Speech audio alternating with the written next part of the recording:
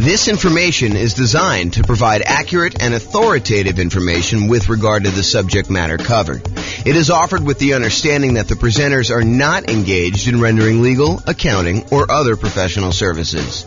If legal advice or other expert advice is required, the services of a competent professional should be sought. Welcome to the Greensboro Real Estate Investing and Real Estate Financial Planning Podcast. Learn all about investing in real estate in Greensboro, North Carolina, with combination of real estate financial planning and modeling with numbers specific to Greensboro, plus syndicated, more generalized recordings of live and pre-recorded real estate investing classes. Not all of them specific to Greensboro. Be sure to stay tuned after the podcast for a message from our sponsors. Well, good morning and welcome, everyone. I am James Orr, and we've got a really special class today. So today is improving cash flow when searching for your next rental property. And I'm going to jump right into it. This is kind of one of our mini topics.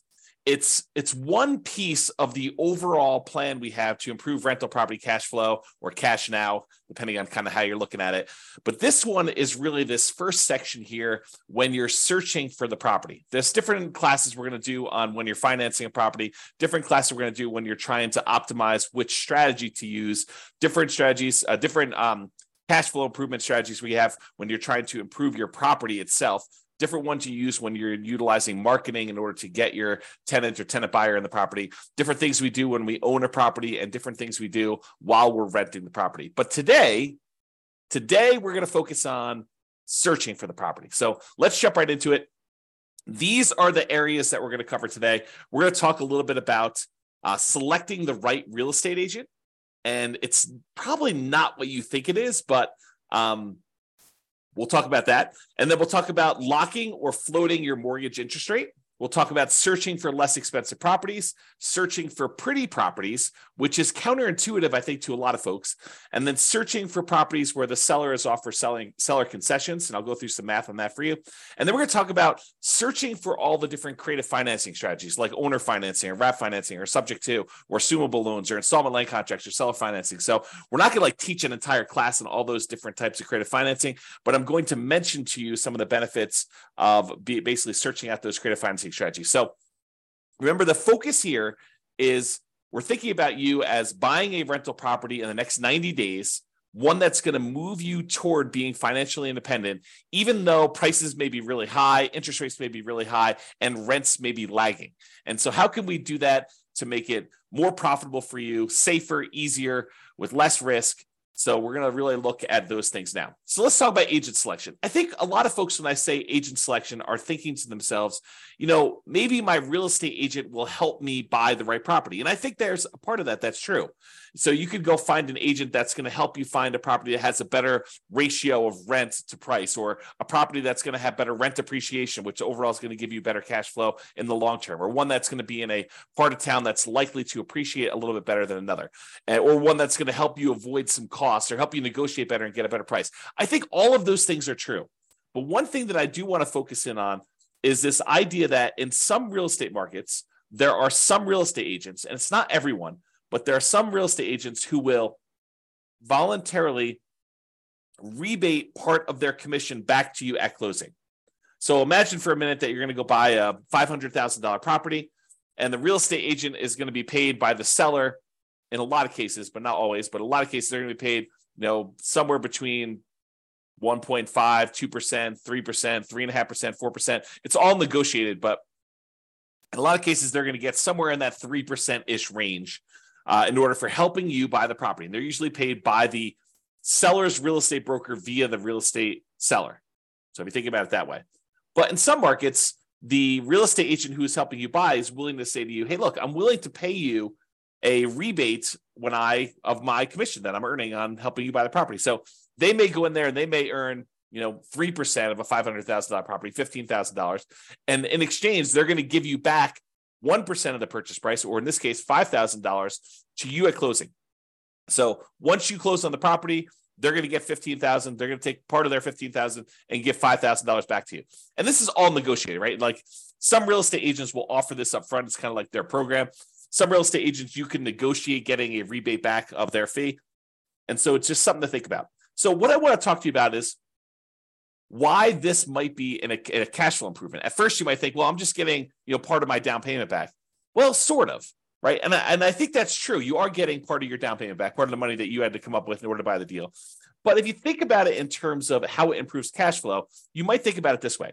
So it's almost like if you got $5,000 back on a $500,000 purchase, it's almost like getting $400 more per month back for a year, plus a little bit more. I mean, $400 per month for a year would be $4,800, and you got $200 extra. So it's really like getting $400 more back. And then at the end of the year, maybe rents have gone up a little bit, and you're not.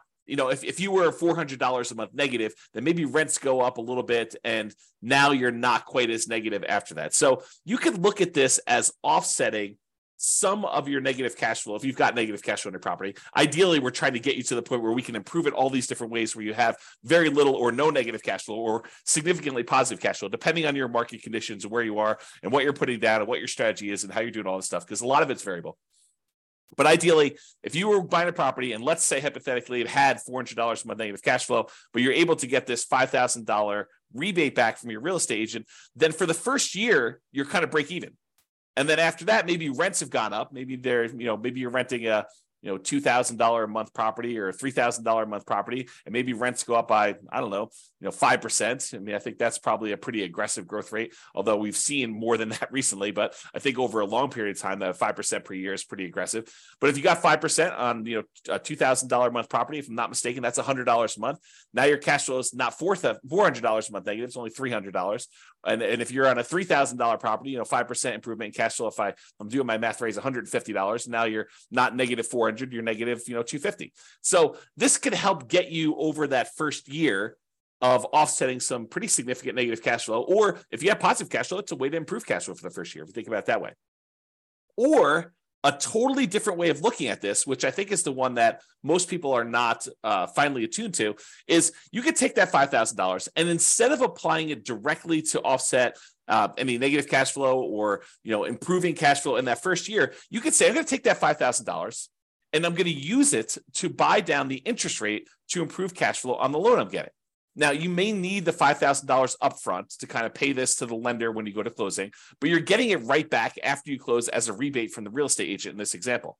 So you may put up $5,000, buy down your mortgage interest rate, knowing that after closing, you're going to get $5,000 from your real estate agent, which could help offset the money you had to put up to do that. So how much improved cash flow will buying down the rate for $5,000, how much will that improve cash flow? Let's take a look. So this is a sheet that one of the lenders I've worked with locally here, his name is Matt Weaver with Excel Financial, but he just sends over a sheet showing you kind of what rates are. And this happens to be the rates that he sent over earlier last week. And so I just pulled it up. It happens to be for a $500,000 property for a well-qualified buyer. I believe they're putting 5% down. So this one shows you, I'm not going to go into all the detail. I probably should do a whole class on how to analyze these. In fact, I think it's on the schedule for doing financing. So this one, though, shows you basically how much you had to pay in order to get an improved rate. So this shows you what your interest rate is. So if you decide, hey, look, I want to get the rate from my lender by not putting in any extra money. Like you could go to the lender and say, look, what is my rate today if I don't pay you any extra points or extra fees? And they'll say to you, well, it's somewhere between 6.75 and 6.875 is what the rates were at this particular recording. And they vary all the time. And the amount you pay to buy down these things vary all the time. I should mention that too. But right now, if you take 6.875, you're going to get a small $618 credit at closing from your lender. Okay, so you'll get a credit. If you decide to pay $741, you could get 6.75. But what's interesting is if you choose to pay, a little bit more than, $4,000 and change, basically it's this $3,867 plus this $618, you can go from having a payment of, so whatever that is, $4,000, it's less than the $5,000 you're getting as a rebate. You could go from having a payment of $3,120 to a payment of $3,002.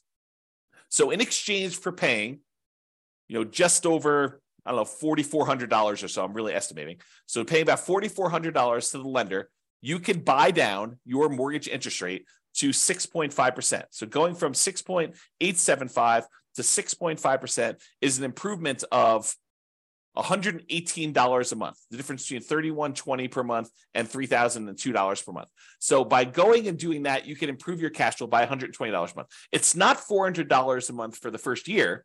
It's $118 a month for 30 years. Now, that might be an interesting way to improve cash flow. Because if you plan on holding this property forever, if you're not buying it with the intention of selling it to then pay off properties or do whatever you need to do there, you're basically buying this property because you know that it's going to be in your portfolio as a long-term buy and hold where you intend to pay the property off over time, then maybe buying down the interest rate isn't the worst thing in the world, and it could improve your cash flow by $118 in this example. Okay, so that is one way that choosing a real estate agent could have an improved impact on your positive cash flow. Okay, next strategy. Locking or floating the rate. So mortgage rates change every day throughout the day. I would say most lenders tend to do a once a day adjustment.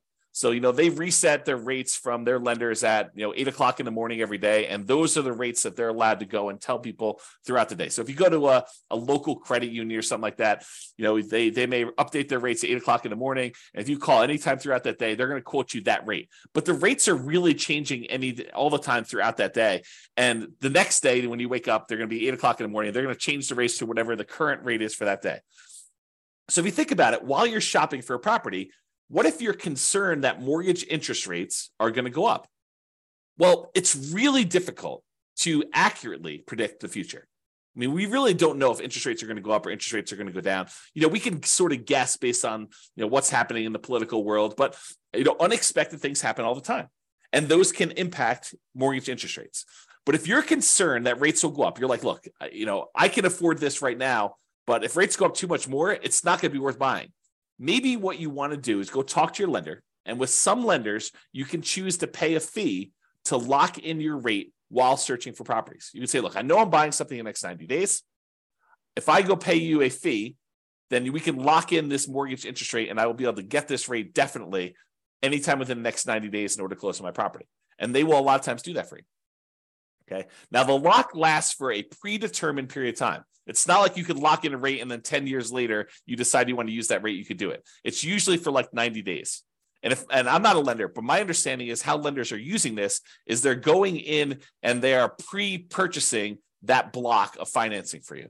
So they're saying, look, we reserve this rate at this style of thing, and it costs them a little bit of money to do that. Then if rates go up between when you lock your rate and when you close on the property, you're not penalized with the higher rate and have improved cash flow. So this is thinking about, how we're improving cash flow by doing this. So you do that. If rates go down though, like let's say you lock in a rate and then rates happen to get better while you're under contract, some lenders will allow you to take advantage of some of the drop, not usually all of it. So if rates drop by half a point while you're under contract, they may only give you half of that. Okay, so talk to your lender and understand the details of this when you're going to do it.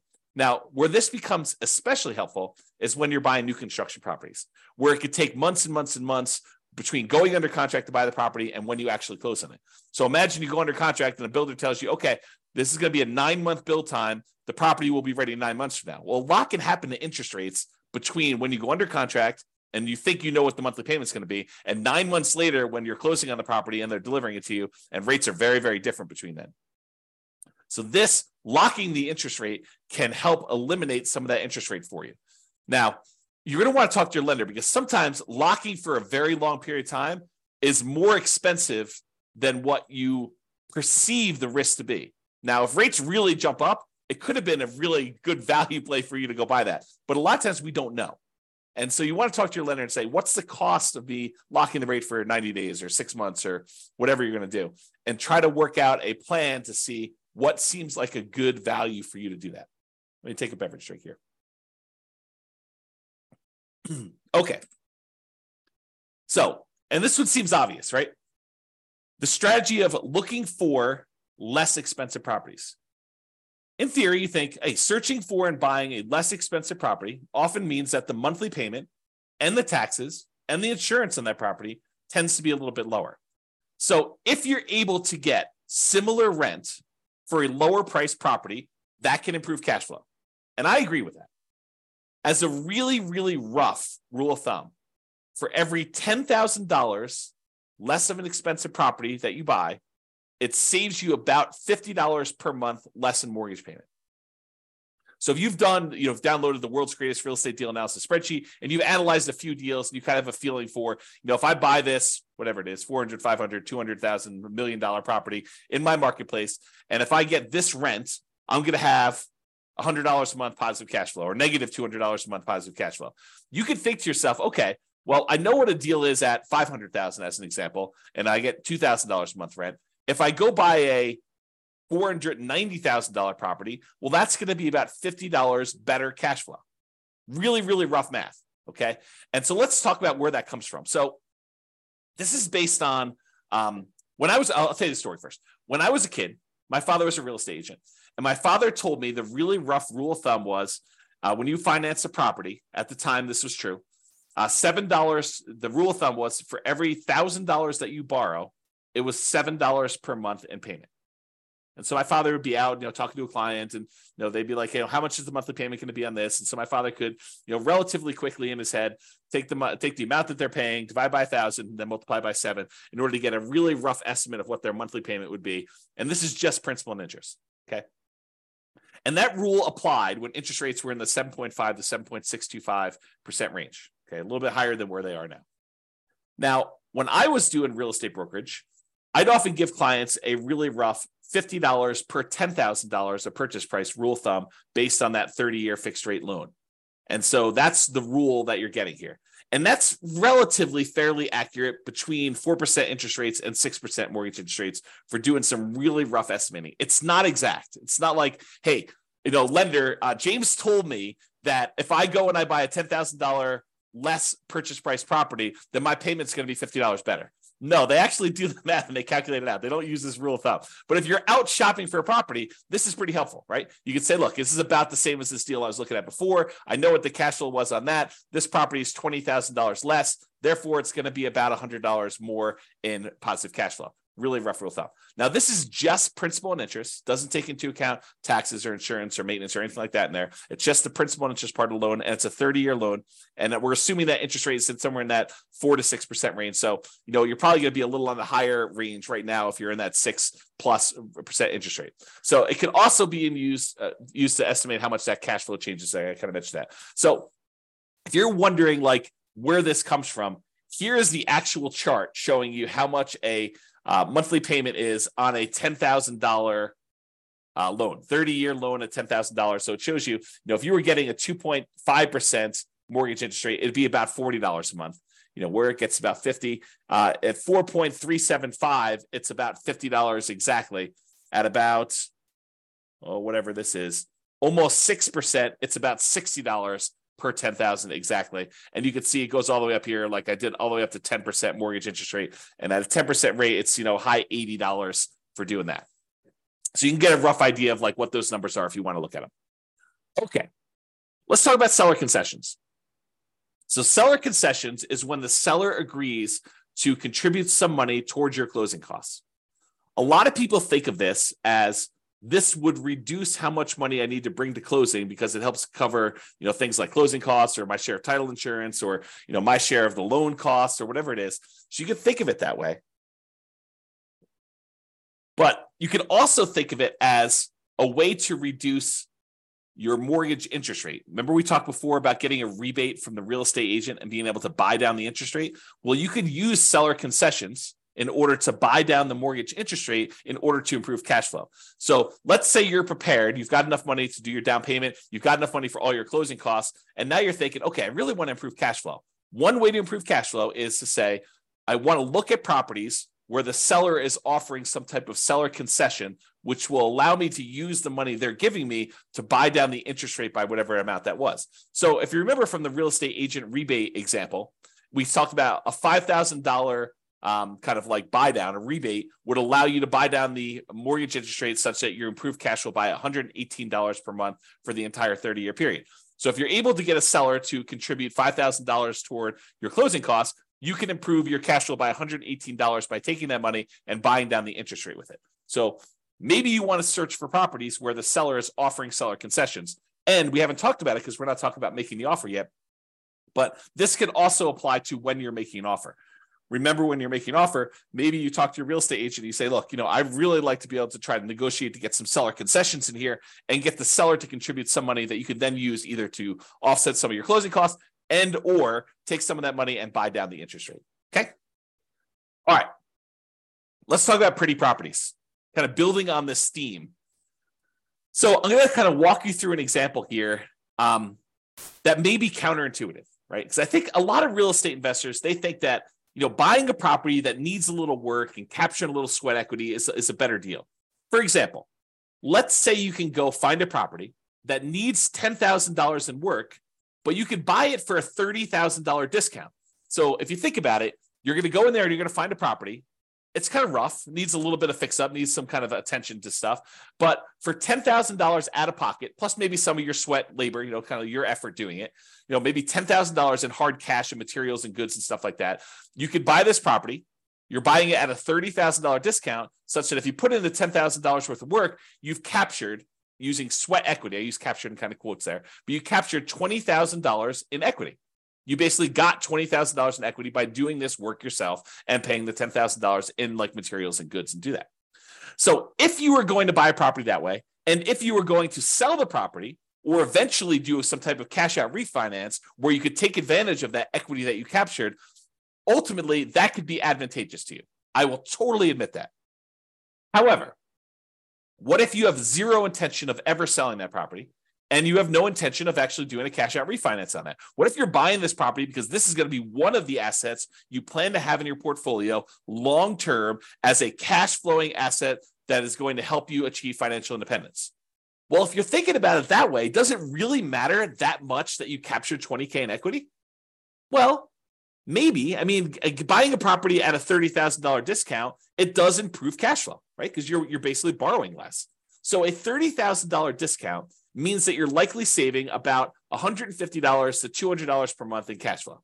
How do we figure that out? Well, it's that rule that we just talked about, right? It's this little chart that we showed, how much you save on a $10,000 payment. Well, if you're buying a property for $30,000 less, it's three $10,000 groups. And we estimated, at this 6.25% interest rate, it's about $60-something, low $60 a month. So times three, because we got three of these, and that's about $180, maybe $190 a month. So I'm estimating here that it's in that $150 to $200 per month cash flow range. And it depends on the interest rate, what it's going to be, okay? Because we're borrowing less, okay? That's how we got that number. But what if instead of doing that, because $150 to $200 a month isn't bad. But what if instead of doing that and finding a property that needs work and having that extra $10,000 that we have to have on the hand in order to do the work and then doing all the labor ourselves and kind of putting in all effort, what if instead of doing all that work, we said, look, I'm just going to find a pretty house that doesn't need any work.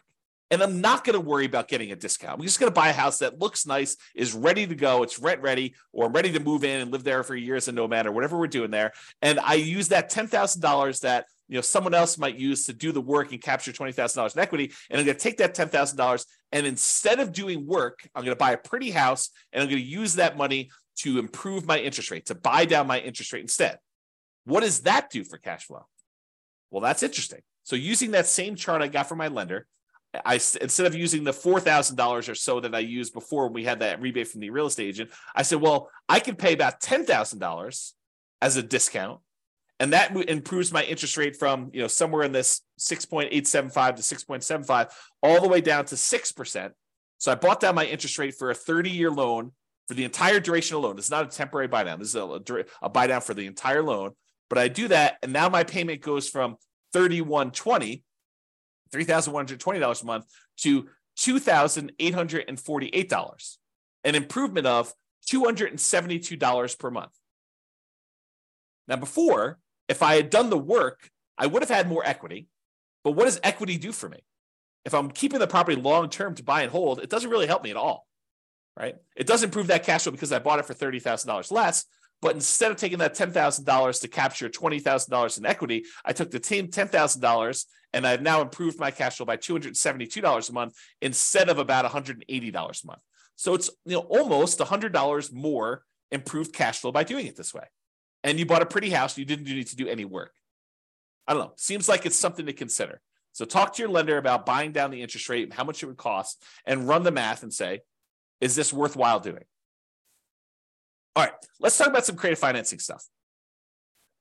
So I've kind of grouped all these together because you could search for properties that are owner financing, or search for properties that you could take over a loan, or search for properties where you could lease option it if you really want to get creative, or wrap financing, or subject to, or agreement for deed, or bond for deed, installment land contract, or all those different things. What I've basically done is I've grouped them all together and said, look, you can search for properties where you're able to get non-traditional financing. You don't have to go to a mortgage broker anymore and do all this. So I'm going to just very briefly, because this is not intended to be a class in creative financing, I'll very briefly run through what the differences are between these, and so you understand them, and that way you'll understand it. And then I'll kind of like make like one or two comments just on these in the terms of using this as a strategy. Okay, so owner financing is when a seller owns a property free and clear. They do not have a mortgage on it, and you go to them and say, I'd like to buy your property, but I would like you to act as the bank. I'd like you to deed me the property, and I will actually make payments to the property for you. I make payments to the property to you as if you were the bank. And then once I made the payments, you release your kind of deed of trust on the property, your security instrument, and then I own it free and clear. Okay, so that's the idea behind owner financing. Basically, the seller acts as the bank.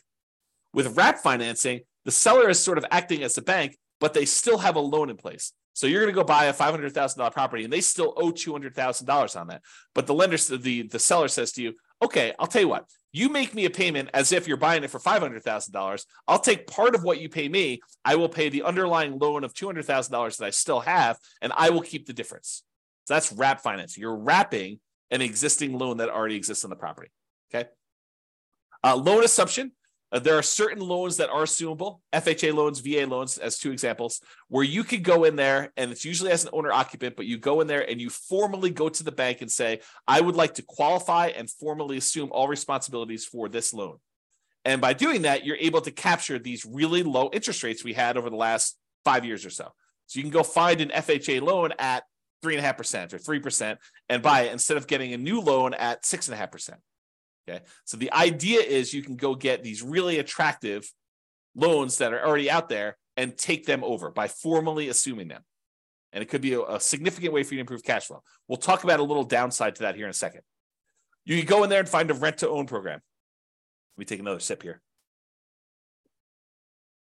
You could go find a landlord who's tired of being a landlord and say, look, I'd like to rent the property, but I would like ultimately the ability to own this at some point in the future. I'd like an option to buy the property a year or 2 or 3 or 5 down the road, or I would like a purchase contract to be able to buy the property that is a year or 2 or 3 or 4 or 5 down the road that I could use to buy the property from you. So I'm going to rent it from you for a period of time, and then I'm eventually going to buy it. And you could do this if you're an owner occupant, or you could do it if you're an investor who wants to then sublease the property to someone else. So that's the kind of rent-to-own, lease option, lease purchase family. And then you have the agreement for deed, bond for deed, contract for deed, installment land contract. This is sort of like a car loan where you don't get ownership. You don't get title to the property until you fulfilled your obligation, but you have a contract in place that says, if you make these payments for this period of time, at the end of that period of time, I will then give you a deed for the property. So it's a kind of a variation on owner financing that more protects the seller in a lot of ways, because they don't give you ownership of the property until you've done what you agreed to in the agreement, whatever that is, agreement for deed or bond for deed or contract for deed or installment land contract. And then finally, subject to is when a seller deeds you ownership of the property and they leave their existing loan in place. It's sort of like a subset or variation on wrap financing. With wrap financing, you're paying the seller. The seller is usually paying the underlying loan on the property, and you're kind of like part of the money goes to the seller, part of the money goes to the underlying loan. A lot of times with subject to, you're basically making an agreement with the seller where the loan is very high loan to value. You know, you're buying a $500,000 property and the loan is for $480,000, and the seller's like, look, I'm going to deed you the property. You just agree that you're going to make payments on this loan that's still in my name, and we're going to leave that loan in place. You're not formally assuming. You're not going to the lender and saying, I'm applying to formally assume all responsibilities for the loan. You're just saying, look, the seller is deeding you the property. You're now the owner. Deed means ownership. They're deeding you the property. Now you're making payments on the underlying loan to this that the seller has on there. And the loan is staying in the seller's name. Okay, so that's an overview of creative financing. And you can see why these might be more advantageous because, and there are probably exceptions to everything I'm about to say, but they tend to be more flexible in negotiating financing terms. If you go to a traditional mortgage broker and you start haggling with them over getting you a better interest rate, They're probably going to say, no, this is the rate we got. This is it. No, there's no negotiating. But if you go to an owner, they might be much more willing to say, hey, look, interest rates right now are 6.5, but I'm willing to, do financing at 5% or 8%. I mean, it could go either way, right? So you could possibly negotiate improved interest rate and loan terms. Okay. You could say to them, I'd like to pay you interest only for 5 years, and then I'll do an amortization schedule where I'm paying you a little bit more, including principal on the loan. You can do all that stuff with a seller if you're doing creative financing there. And then assumable loans. So you could formally assume a loan with a better interest rate than you could get now. That's really the appeal of it. These loans tend to be assumable for owner occupants only. So you're like, James, I'm an investor. I'm trying to buy this property as investment property. Well, if you're trying to do like the nomad strategy where you're moving into a property, living there for a year and then converting it to a rental, or you're house hacking where you want to live in a duplex or a triplex or a fourplex, or maybe a house that has an upstairs, downstairs, and you want to live in upstairs and you want to rent out there, owner occupants still could work for those situations. You could formally go in and assume a, FHA loan, or a VA loan, because you could use FHA and VA in order to buy duplexes, triplexes, or fourplexes, or single family homes. And you could go in there and buy a property like that and be able to assume a loan like that. Now, you're taking over their current loan balance. So if they bought this property, 5 years ago, and property values were worth $400,000 5 years ago in your marketplace, and now they're worth $500,000, and they paid down a little bit on the loan over the last 5 years, they may only owe, $340,000. But the property's worth $500,000.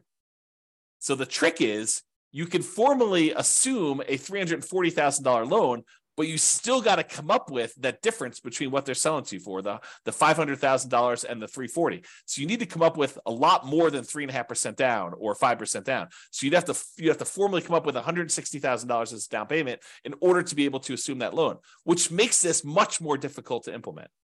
Okay.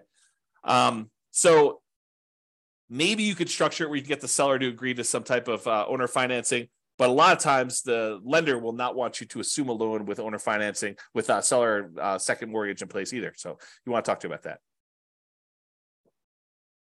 All right. So those are all the strategies to use when searching for properties.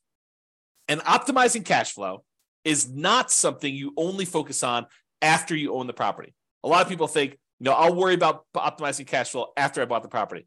Well, you're eliminating some of your choices and options if you do it that way. There are things you can and maybe even should be thinking about when you're searching for properties to improve your overall cash flow. And better to take a more holistic approach and optimize at all the different various stages rather than just when you're trying to optimize for rent.